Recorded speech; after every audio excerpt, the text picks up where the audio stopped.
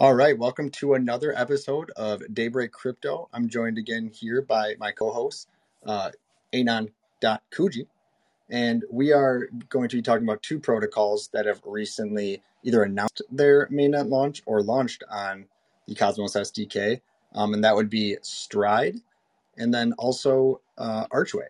I think we're going to get started here with Stride, and I'll let you take it and kind of explain that. Yeah, so Stride is going to be an L1 blockchain, and their main focus is going to be liquid staking. So most or all blockchains in the Cosmos are proof of stake chains, so you have to stake your assets in order to secure the blockchain. When you stake your assets, though, there's usually anywhere from a 7 to 28-day window where your assets are illiquid if you try to unstake them to potentially sell them or just move them around or whatever you want to do with them. What Stride aims to do is to make those assets liquid for you so that you can still stake your assets, but also use then those staked assets for DeFi protocols, for whatever other things are kind of developed along the way. But their big thing right now is just to kind of create some liquidity, some additional liquidity within the Cosmos ecosystem by providing this staked. So it's going to be called ST and then whatever asset it's going to be. So ST Atom, ST Juno, et cetera, et cetera. They're starting with Atom. That's kind of the most liquid asset on or in the Cosmos, and that's the one that also is one of the most staked. So, I mean, that's kind of the biggest asset. So obviously, that's a good place to start. And then it looks like they're going to be trying to do almost every asset or every chain that is in the Cosmos, eventually have a staked asset for it. So they're going to be chain agnostic. They're not really going to be focused on one specific chain. They're going to try to get every single chain for staking. So I think that's kind of their big selling point over a specific protocol that would stake, like a protocol on the Cosmos that does staking or a protocol on Juno that does staking, whereas this is going to be an actual chain that is solely focused on all of the different staked assets. Interesting. And to your point, like when you say like a derivative or staked asset, you're saying it's essentially just a representative of the token you had, right? Like if you had Atom, you basically lock it in this contract, and then on the other side, they release to you this staked version called, ST Atom. So now you've basically deposited your native Atom into a contract. They mint out a staked version on the other side. And as far as most of these protocols work, at least from my experience, is that they have an auto compounding kind of feature built into these staked assets. Correct. And so therefore that's how they kind of retain that value, or I guess that premium above, your normal Atom, because you're essentially giving up, they're basically going to take a higher staking percentage to allow you to have the liquidity. And that's just, we call that a liquidity premium, and that's kind of what's driving that. But it's a really unique way to kind of increase your capital efficiency, like you were mentioning earlier, where you can still get that kind of compounding effect and those rewards from inflation without actually having to sit out that 21-day period of unbonding. Now, there's obviously give and take, just like anything. Typically, if you're in liquid staking, you're going to have a smaller return than you would if you kept it staked natively, but then you have opportunity costs since you can no longer move that. So there's a lot to be, I guess, thought out when you're making these transactions, and opens a lot of opportunity for actually arbitrage between the staked derivative and the actual native asset. So this really does bring a lot of opportunity for not only profit for users, but just a way to be more capital efficient as well. Yeah, and one other cool thing I thought that they were doing is it's not going to be released right away, but with their first update, they're going to make it so that you can still vote in governance with these staked assets. So typically, a lot of the liquid assets, you're not allowed to, or you're not able to use those for governance voting. So I think that's one cool thing, that this will still allow you to use your staked assets to vote in governance if you choose to still vote or want to still vote. And that's actually really cool. I actually wasn't aware of that, but that's actually a really cool feature, because that's a huge part of owning a token, is having that voting power. and any sort of governance proposal. So that's something I wasn't aware of, but actually what I would consider a really nice feature. So Yeah, that's usually one of the big things you give up with a staked asset or a liquid staked asset. So that's really cool that they notice that and that they're trying to change that to kind of take away that negative. the more cons you can get rid of, the better, right? It's like you're iterating on that previous model to make it slightly better. So overall, I really like what they're doing. I know we have been doing a bit of vetting of their chain just to potentially spin up our own node. So that's something we're probably going to do. So yeah, we're pretty excited about this protocol. But I guess I'd like to also move on to the next protocol we had, and that was Archway.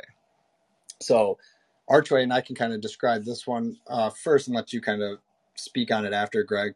But essentially, Archway is another L1 that's being built in the Cosmos ecosystem, leveraging the Cosmos SDK. They are also going to be incorporating interoperability through the IBC protocol, which is essentially that interchain communication between all the different Cosmos blockchains that allows you to send some, Atom over to Osmosis, send some Osmosis over to Juno, and all that. So they're going to be building another IBC-enabled L1 on Cosmos. But what kind of makes Archway a little different than our traditional protocols we see is that Archway is going to try to incentivize the actual developers. So I guess that's something I should probably mention, right? They're building a incentivized smart contract platform.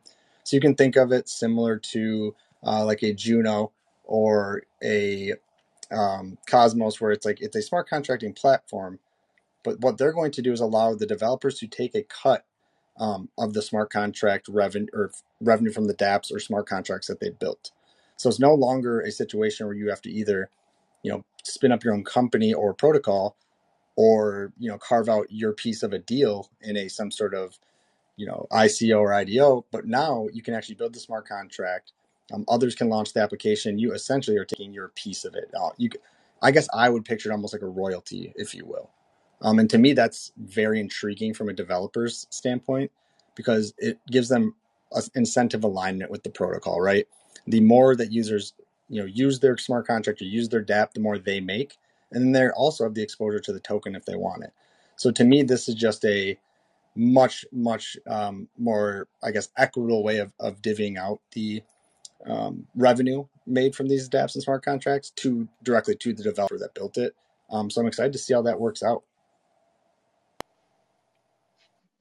Yeah, I think that's really cool that they're doing that. I also wanted to mention they're doing gas rebates and inflation are both going to be partially going back to the dApps and the developers. So there's going to be 3 different streams of kind of income that they will be able to have if they choose to develop on Archway. Okay, so you said it was what were the 3 then? So it was There's gas rebates. Instead of burning all of the gas, they're going to actually give 50% of the gas that has been used back to the dApps, and then 50% to the validators. okay. And then inflation is going to go 75% to the validators and 25% to the dApps. Got it. Okay, so you're getting a portion of the network fees through the gas, and then on top of that, you get a portion of the actual, transaction volume that's coming through the application. So, and then that's also on top of the default of 100% of all premiums and fees and rewards that your dApp would generate. Those are also going to you as well. got it. So, okay, so as you've kind of explained, there's definitely, you can see why this is kind of a big incentive, or I guess incentive alignment for the actual developers. Yes. I mean, it's given them multiple avenues to actually cash in on their what they're building, and that's probably something that's not done nearly enough. I think a lot of developers have done well in this space, but definitely don't think they're getting the equitable portion of what they've built. So happy to have people like Archway who are kind of focusing on the developer side of things, and I hope that will draw some of the best talent to their platform, so they can build some of the best applications in the Cosmos, and that's what we're really hoping they can do. And that is another chain that I will mention that we would love to validate on. We're again vetting them right now, and I think they recently finished up their incentivized test net with mainnet coming soon.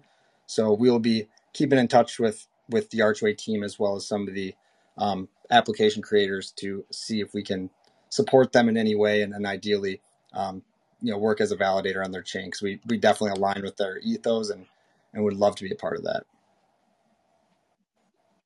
Yeah, And then, 100% agree. I was about to say, and then unless you have any closing comments, either related to Archway Stride or just any other things about Archway that we kind of skipped Well, over. I wanted to say, yeah, one other thing about Archway. I know in the speaking to kind of being a launch pad, they said that one thing they want to kind of do is be almost a launch pad for the Cosmos, so that as app chains grow and develop and then eventually want to launch their own chain, they can go from Archway to their own individual standalone chain. And I think that's pretty cool, because a lot of these protocols should probably start as protocols or app chains and then work their way up to actually being a full-fledged chain. So having this kind of incentivized program is, I think, really going to be great for the Cosmos. Yeah, that's actually a really interesting thought. Now you say that, because you're right. I mean, even with interchain security coming soon, or shared security with Cosmos and the hub, you're right. It may make sense right away for a application or any one of these protocols to share security at the start, but as they grow and if they become a successful application, build a community around them, and it can actually attract a full validator set, maybe it doesn't make sense to be a layer 2 anymore. To your point, most chains aren't set up to make that an easy transition. So that is another thing you can look at with Archway and say, okay, they are looking out for the developers over anyone else. And again, something I love to see, and something that probably should become more the norm in the space. So with that, I think we can probably close down this episode of Daybreak Crypto.